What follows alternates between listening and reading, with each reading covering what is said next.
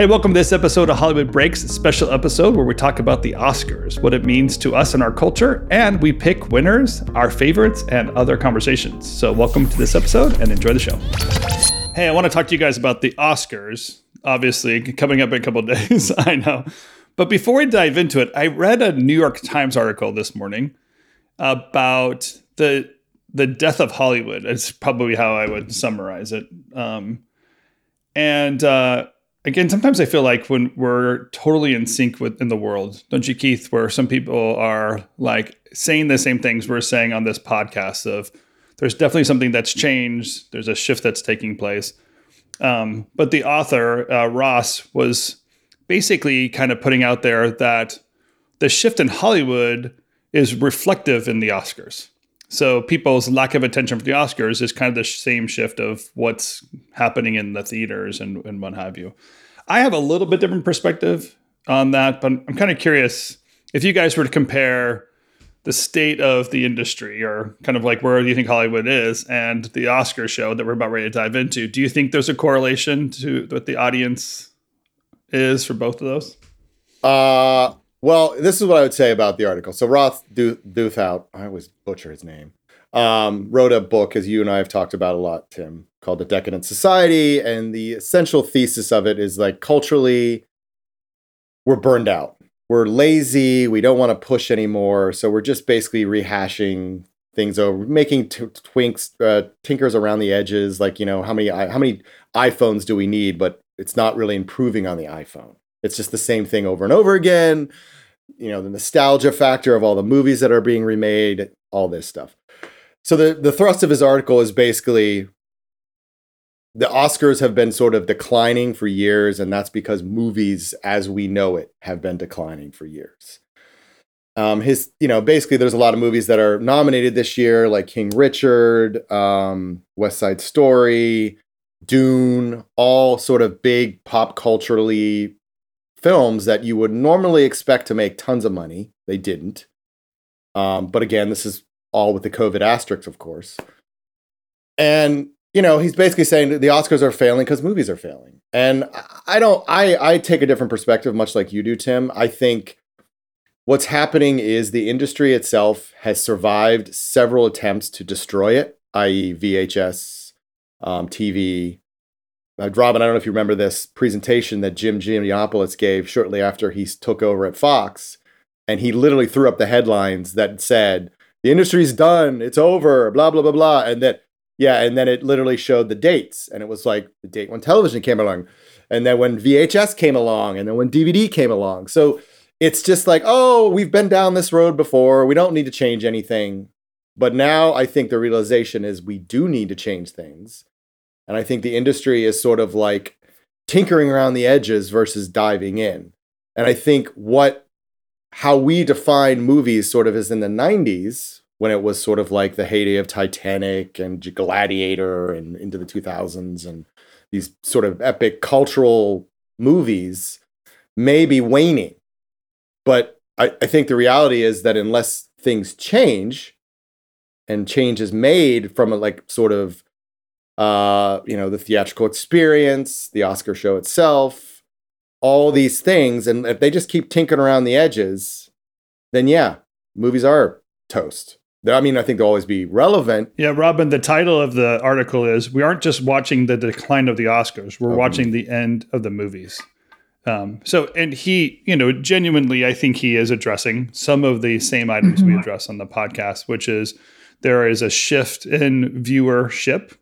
There is a shift in technology, but even a shift in desire of how we consume content.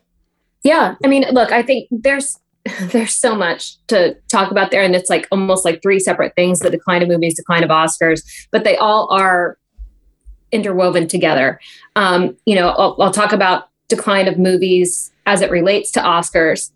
Just for the sake of time, it's like, if you look at the movies over the past decade, or even 20 years, like you look at the past movies for the past 20 years and the movies that were nominated for Best Picture, and how, Keith, you mentioned it, they used to be like the Titanics of the world and even the Avatars of the world. And then the movies that started to be nominated were movies that people weren't even able to see if you didn't live in LA and New York. And they were available in limited release only until after the Oscars. And then all the people could watch them once, there was demand for that movie. Once they went, oh, what's this little movie Juno that everybody's talking about that's only available in LA and New York? And oh, let's re-release it after the Oscars now that, it has all this attention. And that I think that already kind of shows where Hollywood was, I don't think they intended to do this, and nobody intends to do this. It all comes from money. So in the beginning, it was like, oh, we don't want to spend the money to release this movie in a wide release theater because no one is going to see it. And we're also a small, distributor. We don't have the money to do a wide release kind of campaign. So, you kind of have to do it that way to save money. I get it. But that alone is kind of setting it up for once those become the new definition of art, right? The new definition of what a good movie is. You're not even, the wide audience isn't even able to see that. They're not even able to until after it's getting all that attention. Yeah. So you're already kind of prioritizing the audience and not even realizing that you're doing that. And if you ask the audience, like, what the best movie was from this year, as it relates to box office, it would be Spider-Man easily. But that's nowhere near. That's exactly one of his points is like all these revered movies, but we're not actually addressing what people went to the theaters to watch. People went to the theaters to watch Spider-Man, and yet there was a 3-hour movie about people driving each other in a car. Like that doesn't. Nobody, I didn't even know that movie existed. Yeah. I didn't see one piece. No one's even watching these movies. No. Like, so you look, so then as it relates to Oscars, like if you want ratings, then people need to be able to see the movies so that they have something to root for.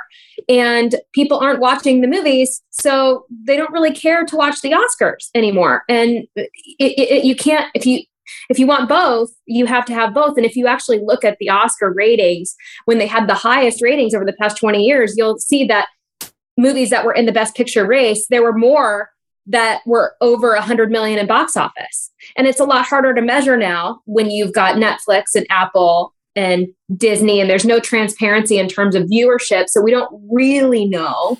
We kind of know. We know what they tell us. We see Encanto come out and they talk about how many times people are rewatching it, which I completely believe because I think my daughter is, takes for like 30 million of those, maybe, give or take. I believe that there are other families out there who are watching that, but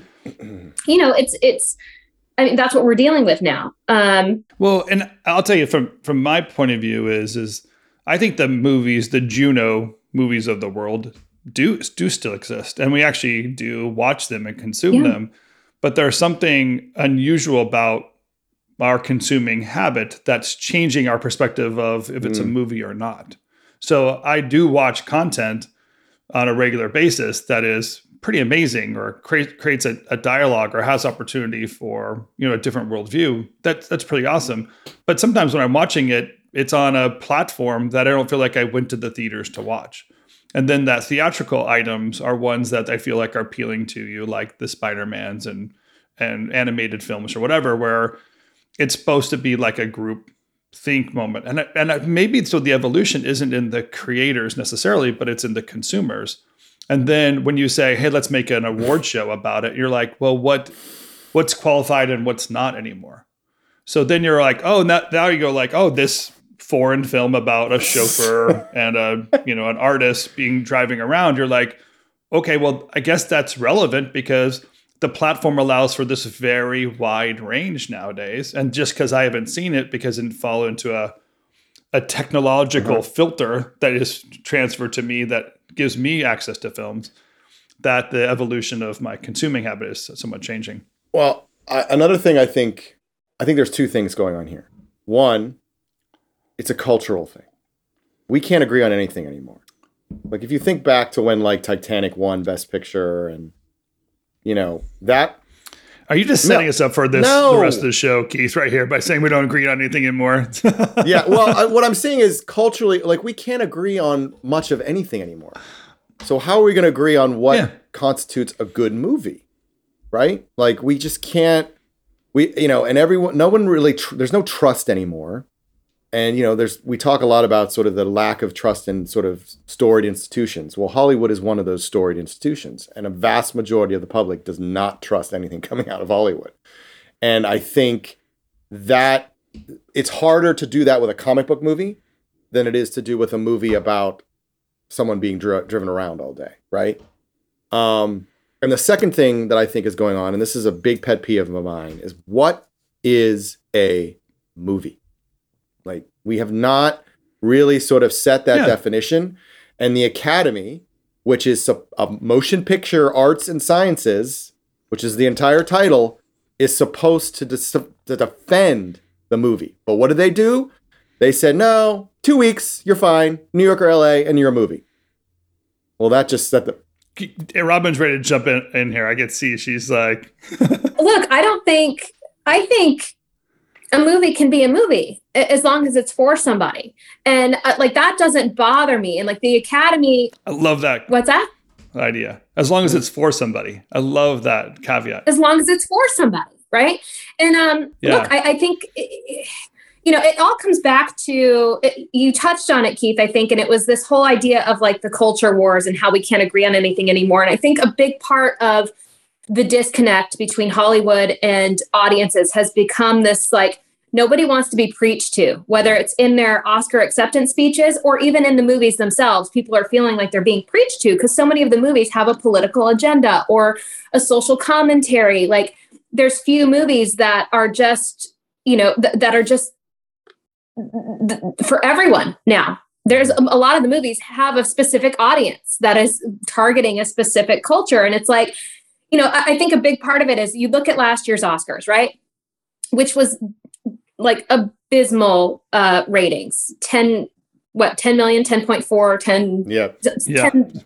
I think more people watch Super Bowl commercials than watch the Oscars. Yeah. But it's not surprising to me. And it wasn't just because of the movies. It was also, we were in a global pandemic. Like, it was tone deaf. They should never have done the Oscars last year. And what they should have done is, I get that, they should have scrapped the show, but they didn't want to do that. And I get that there's talent and directors and people who deserve to be recognized for the movies that they did that year. I absolutely agree with that.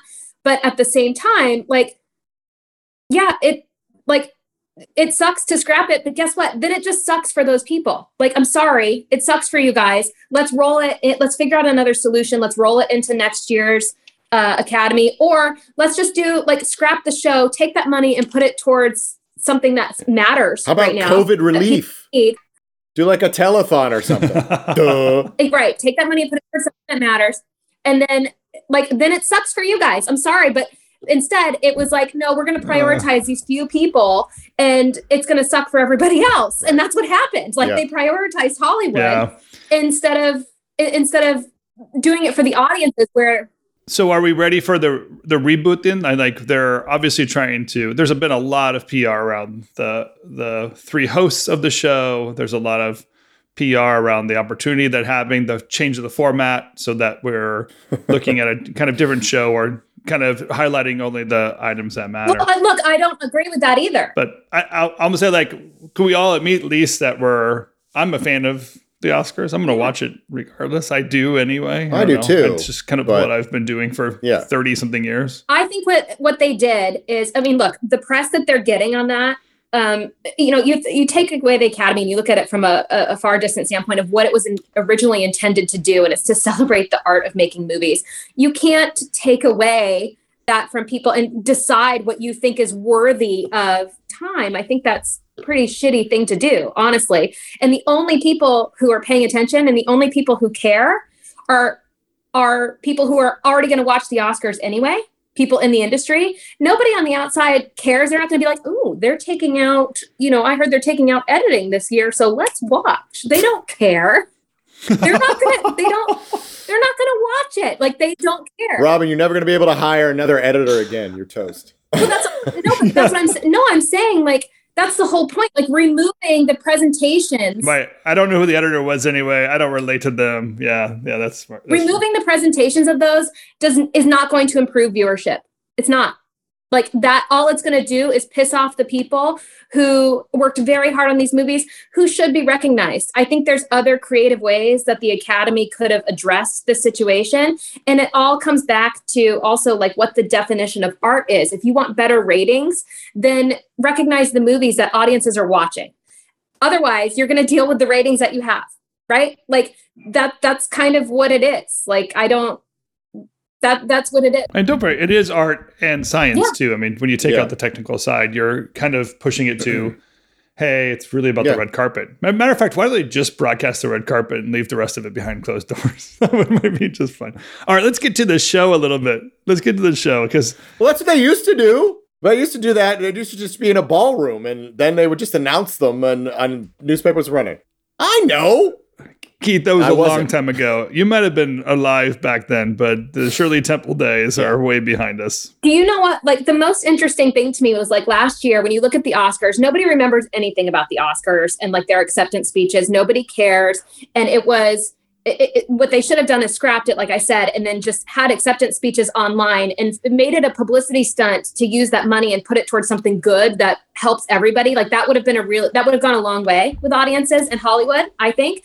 But also like the thing that stands out to me the most of what people paid attention to and what went viral was like when Jason Sudeikis was accepting his award in a tie-dye shirt. And like people cared about that because he was real, because he was like the rest of us. He wasn't in a room, breaking protocol like everybody else was, right? Like he was doing. Yeah, right. How funny. I'm just saying, like, this is where there's a disconnect with audiences in Hollywood. I mean, it's the same thing when you start seeing all the headlines. Like what gets the press is, oh, they don't have to mask up and we're not going to check if they're vaccinated. And like, you're going to get people talking about that. That might be before the vaccinations. I don't know. I can't remember what the schedule. I can't remember. I'm talking about now. I'm talking about now, Oscar, the press that you're getting on the outside that aren't, industry people. That's the press that the Oscars is getting. And that's not good. That's not good. Nope. So. You know what I do appreciate, though, is it's still like a center of a cultural event. Even if no one's watching it, people are talking about not watching it, which kind of goes to show you that we still care about it. We want something that's different. Yeah.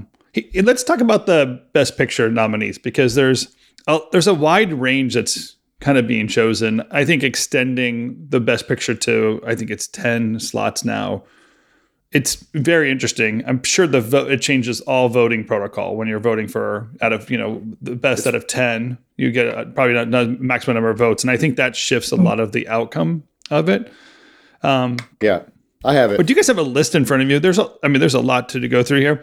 But let's just kind of walk through what our best ideas are. We have Nightmare Alley, which is Guillermo del Toro and very visually appealing. Great storytelling, interesting opportunity. Yeah. Don't Look Up, that kind of tongue-in-cheek Netflix movie. Dune, if you've been watching this podcast, you know my opinion. Dune, incredible film. He did an amazing job. Overall picture is just wonderful, visually, storyline.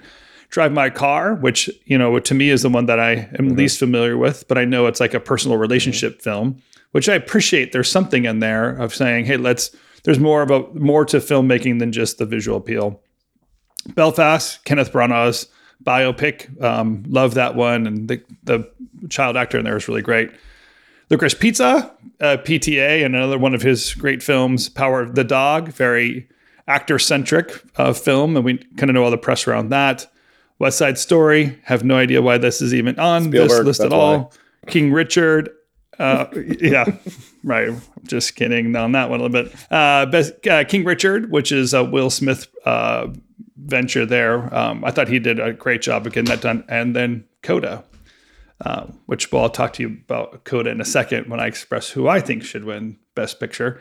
But let's hear what you guys are thinking. Which one are you guys thinking? I mean, we can go through each one. I think you started off with Nightmare Alley.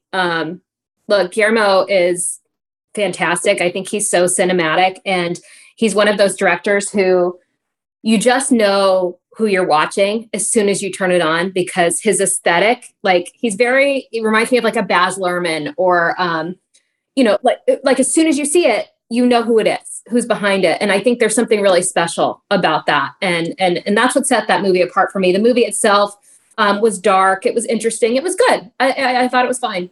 Yeah, but so cinematic. So, yeah. I mean, that is a theatrical experience through and through. Such a great. Yeah, it was long and slow at times, but it was still beautiful. There's a great story there and wonderful acting. And again, the world that he created, I thought was awesome. What was it? West Side Story. Let's touch on that. I know how you guys feel about it. I've been listening. Look, here's what I'll say to you guys. Expectation is the root of all heartache.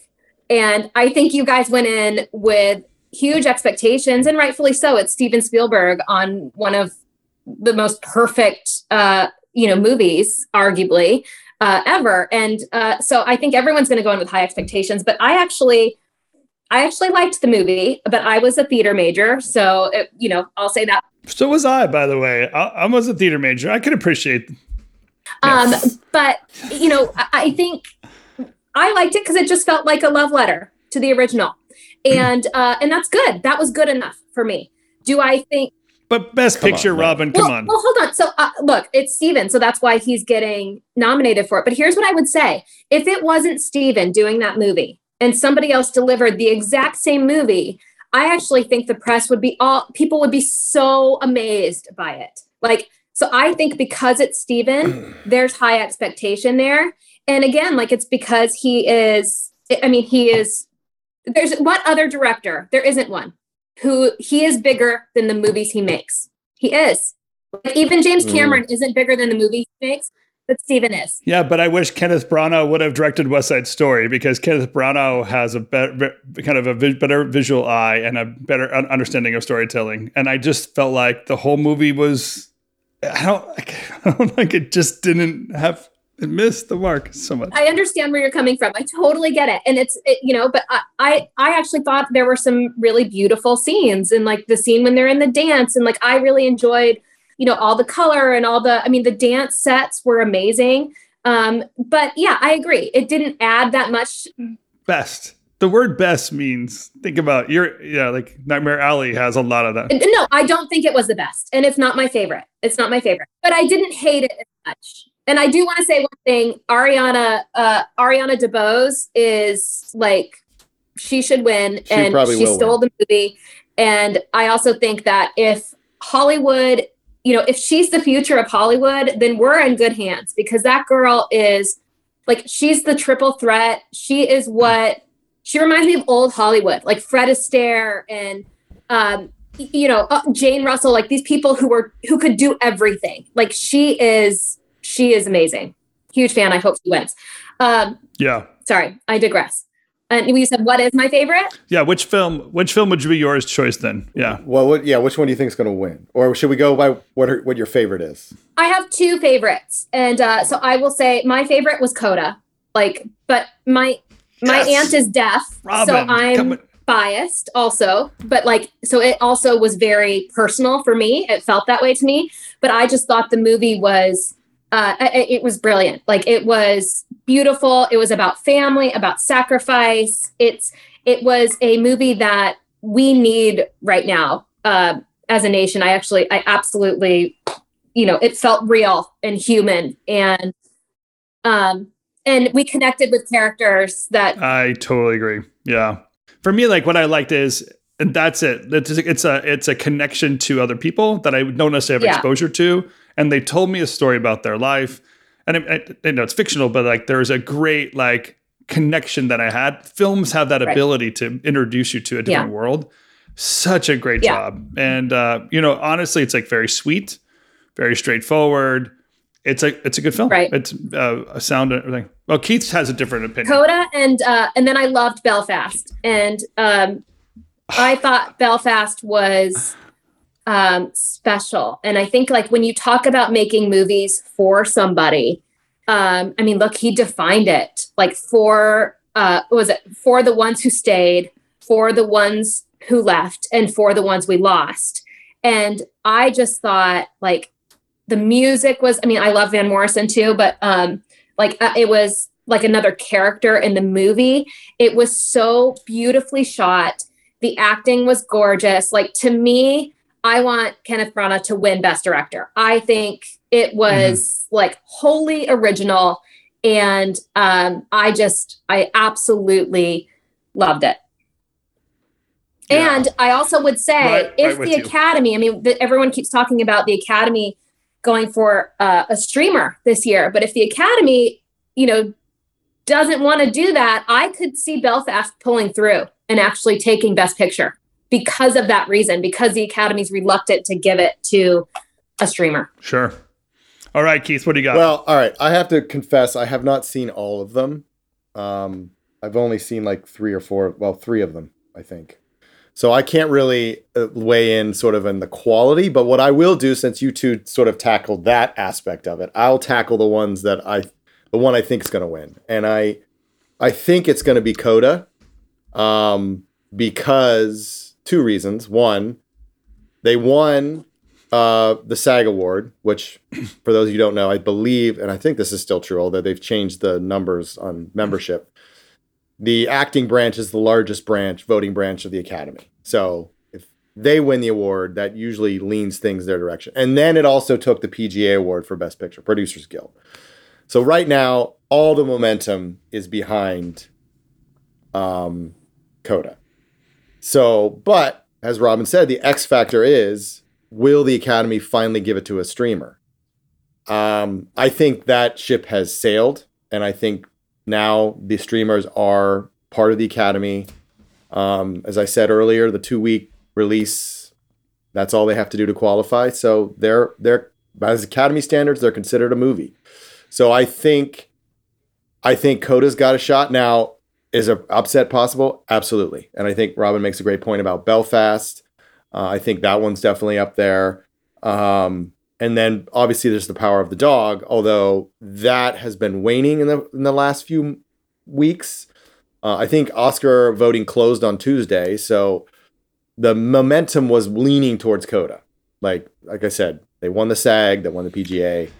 So I think right now it's in Coda's favor. I think it also may be that, if we're going to get political about it, that the Academy won't stick it to Netflix, because they feel that Ted Sarandos has been chasing an Oscar for since they started releasing movies. And I think there's a little bit, even though Apple and Netflix kind of have been spending the same amount of money in terms of promoting their awards, promoting their movies, there's still this sense that Netflix is just a machine and they just want that gold statue for their lobby. And that's all they care about. Whereas, Apple just, Tim Cook just floats down from Cupertino and is like, oh, yes, I will pay $30 million for this. Thank you. And then just throws it up on his little service. And I like how he floats in your well, he's got all the money in the world. So anyway. All right. So I appreciate about that, but I'll say one is, I also think Coda should win Best Picture. Obviously, I've already expressed that. There's something that they did so well. And Robin, I'm with you, Belfast.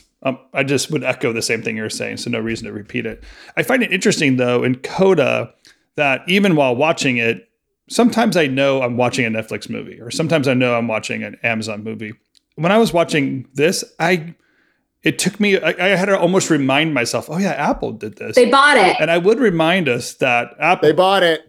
I know, but it was released by them, right? I know. That's well, at their studio that they purchase things. That's fine. That's a big difference, though, because you're talking about a Sure. Netflix movie, because I know how much you love the quality of Netflix movie. They shot they paid for The Power of the Dog. That wasn't an acquisition.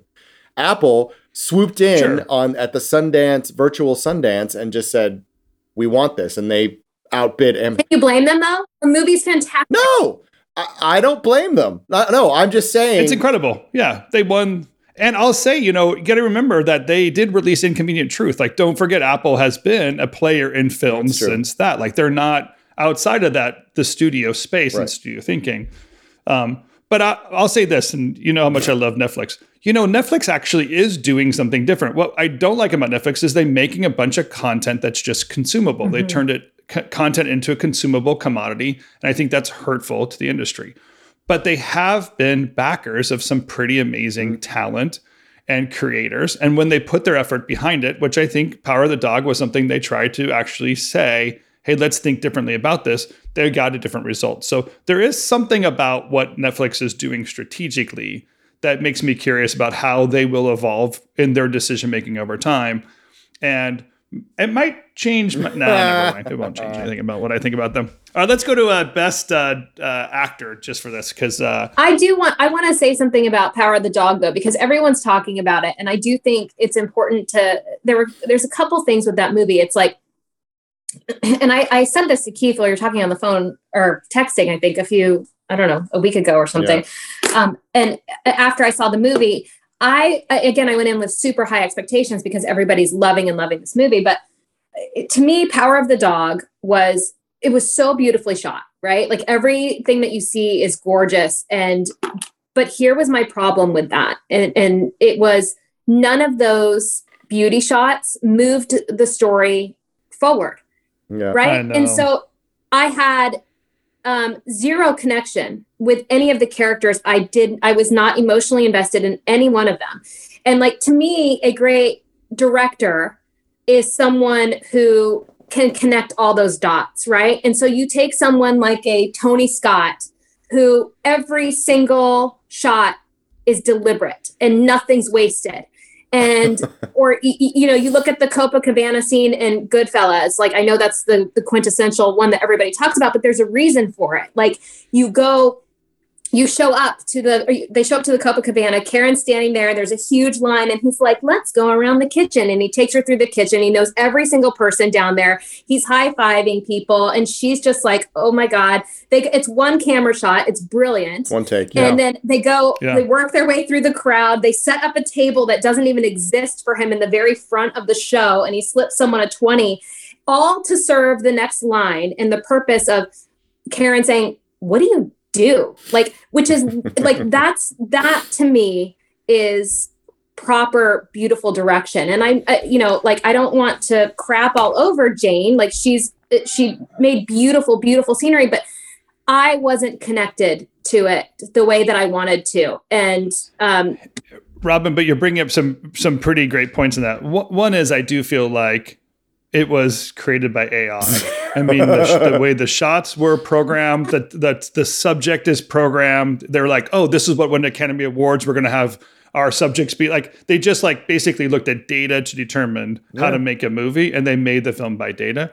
But the difference between the movies that you brought up, the Tony Scott films, the Goodfellas, is those were shot on film. That one shot is so complex because there's a finite amount of material in a canister that as they walk through it, there's a timing that's set up, and the cost of that shot. So the complexity to pull that off technologically is so great that every shot had a purpose. Today, digital filmmaking allows for just a whole bunch of stuff to be captured. So we're no longer drawn into that if they don't have that purpose behind it. So you really hit a key moment there. Right. And I do want to say this too about Power of the Dog, which is like from an audience perspective and consumption in terms of like what the stories are that people are liking to see. I don't want to take away from the story. It was important to tell and it is what it was. But like, one of the things that I really want to fight for, and when we see these kind of movies, is like it's not a comp at all, but it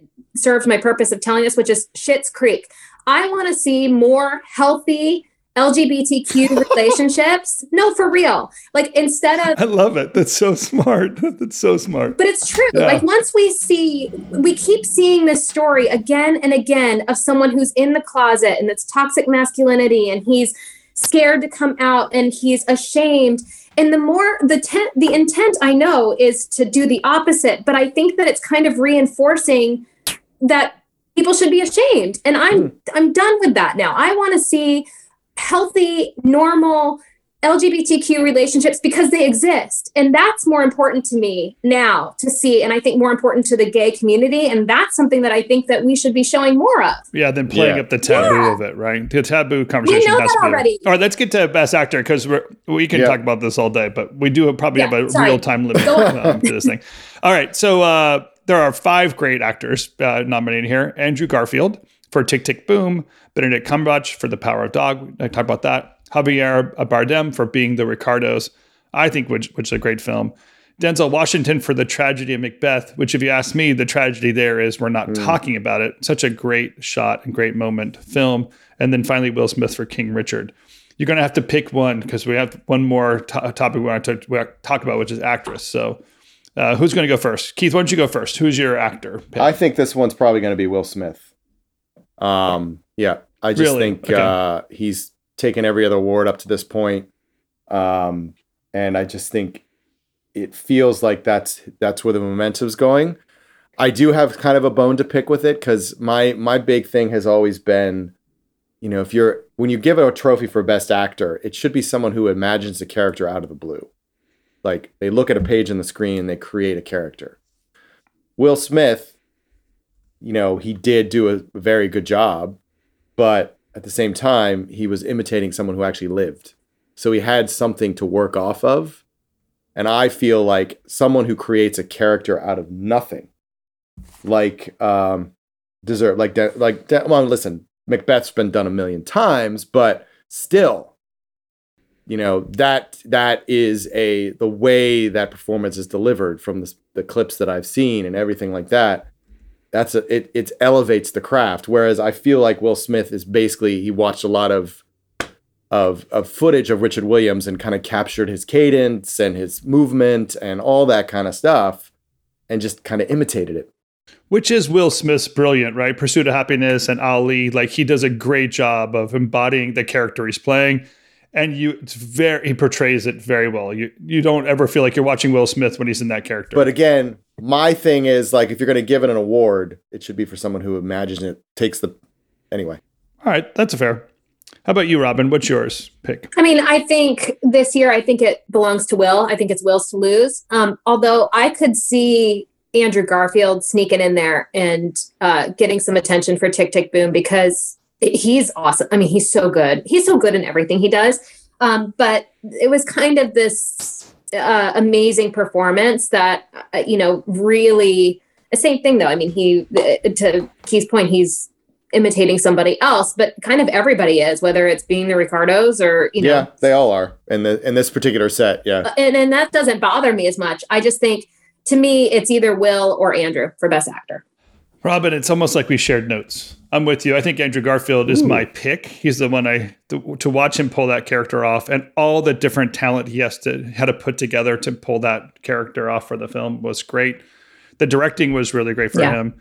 I don't know if I'm responding to the big push, but Benedict Cumberbatch, I know that he probably deserves some credit for it, but I felt like I've just been force-fed saccharine of his character for months now, trying to get this Oscar to him, that I think it did him a disservice. But I think Will Smith is just being Will Smith. I think that's how he acts, and those are the characters we're always going to see him step up in. It's either that or we're going to see him play Fresh Prince because that's the other character he plays in films, is right, the one where he's the Will Smith dude, bad boys guy doing his thing, Men in Black thing, or we're going to see him actually reenact somebody. And I think he did a great job of stepping in there. And again, like I was watching, the not Will Smith, but the person he was portraying the entire time, which is really great. Okay, actress, ready? Jessica Chastain, Eyes of Tammy Faye, Olivia Colman, The Lost Daughter, Kristen Stewart for Spencer, Nicole Kidman, Being the Ricardos, and Penelope Cruz, Mattress Parallels. It's Parallel Mothers, I think. Madriz Parallels. Yeah, it's Parallel Mothers. Yeah, I should learn accent. All right, Robin, this one's yours. Which one we're going to pick here? Best actress.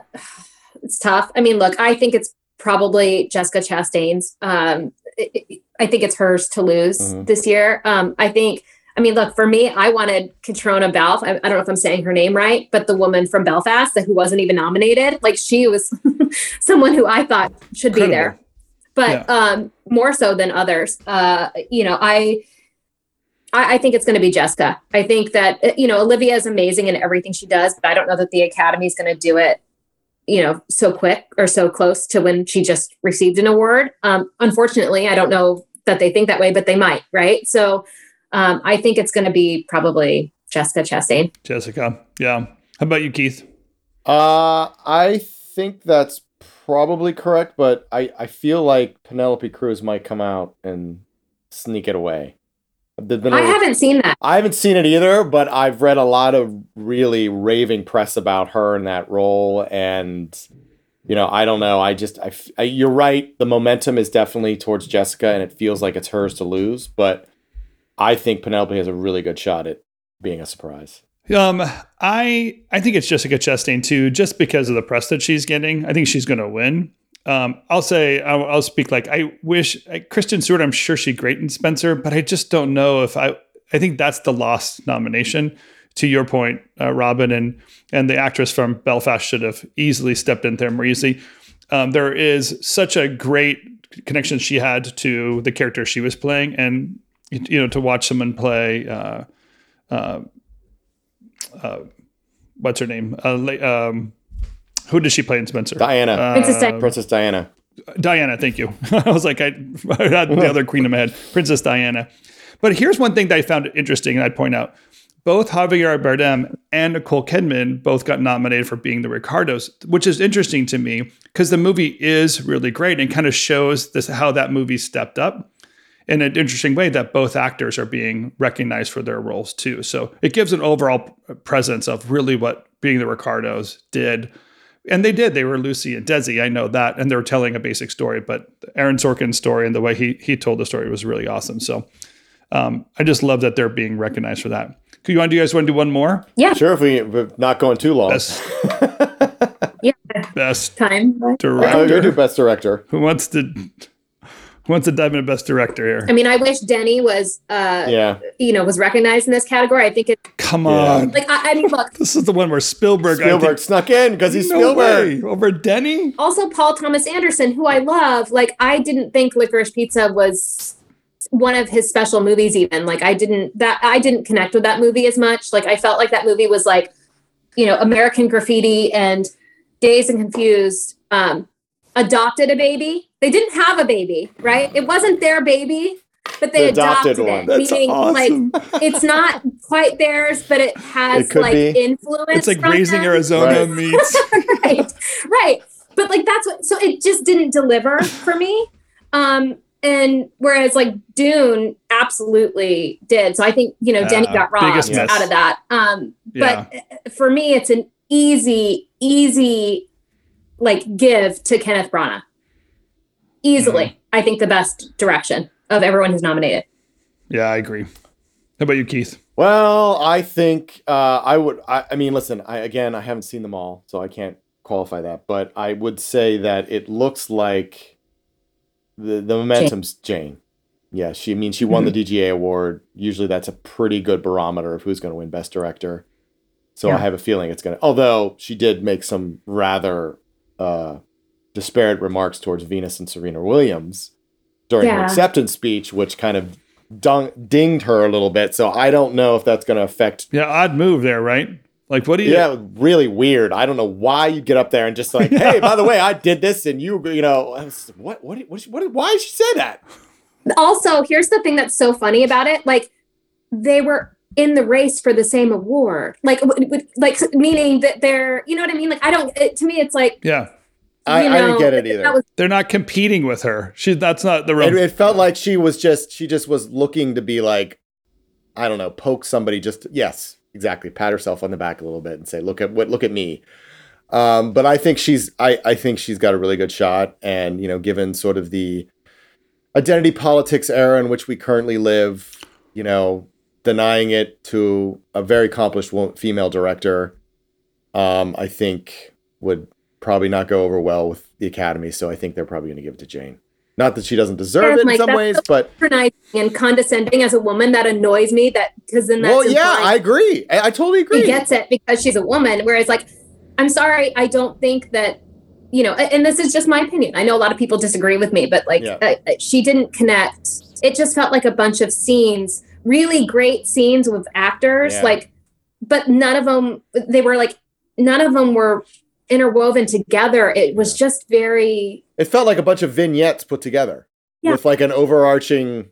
Yeah. All right. Again, AI chose Jane Champion to be the director because AI said that would win the Oscar. That was a wonderful. That analogy was spot on because when you look back on it, you're like, wow, he's right. It does feel like an AI put together movie. Like they just fed it into the system, and this is what sped up.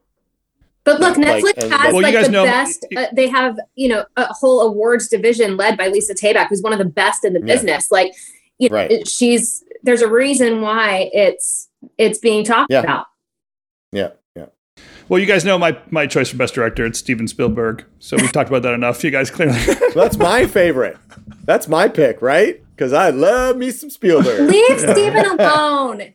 It's not him. It's just that I don't understand why that film was made. It just is a replica of a 40-year-old film without adding any new context.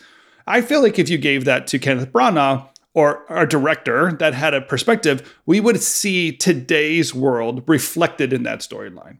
And there, I just felt like I didn't even feel nostalgia watching that film. I just felt like I was watching a high school performance of a famous musical, redoing all the original shots in the original form. There was no reason for it. That's all. I might just turn off my camera on this one. I think Robin's going to go boom. No, I don't disagree. I don't disagree with that, but I don't have a problem with it. To me, like I said, it's just a love letter. It was just a love letter to the original. And if anyone can do that, it's Steven. To me, the problem is that best, Robin, best. The word best means like they did something. Well, the problem with it is that they spent too much money on it, right? Like, because it under-delivered at box office. They didn't make money back in the long run. So it wasn't the best business decision, I don't think. But like, I thought it was beautiful. I thought it was a love letter. Like I said, I thought that the dance sets and the dance set pieces were beautiful and amazing. So I actually didn't have a problem. I know, but that's what it should be. Why should, I mean, come on. Of course it's going to have a great dance in it. It's a musical with dance in it. Well, Keith can't comment on this because he already has a reputation with Spielberg from his Fast Company article. He can't really mention Spielberg again, but we know it. I think my feelings are well known at this point. All right. Listen, we could do this forever, but Robin, I love having you on. Can you come back, please, sooner than later? Maybe we should do a recap of this. I think in the next couple of weeks we have people stepping in, but let's see how our picks played out over time. Okay. Yeah. Whenever y'all want me back, I'll come back and we'll talk. All right. Sweet. All right. Good to see you guys this week. Have a great weekend. Enjoy the show. Maybe we'll be texting each other halfway through. Yeah, please do. Perhaps we will. All right. Thank you guys. Bye. Thank you. Bye.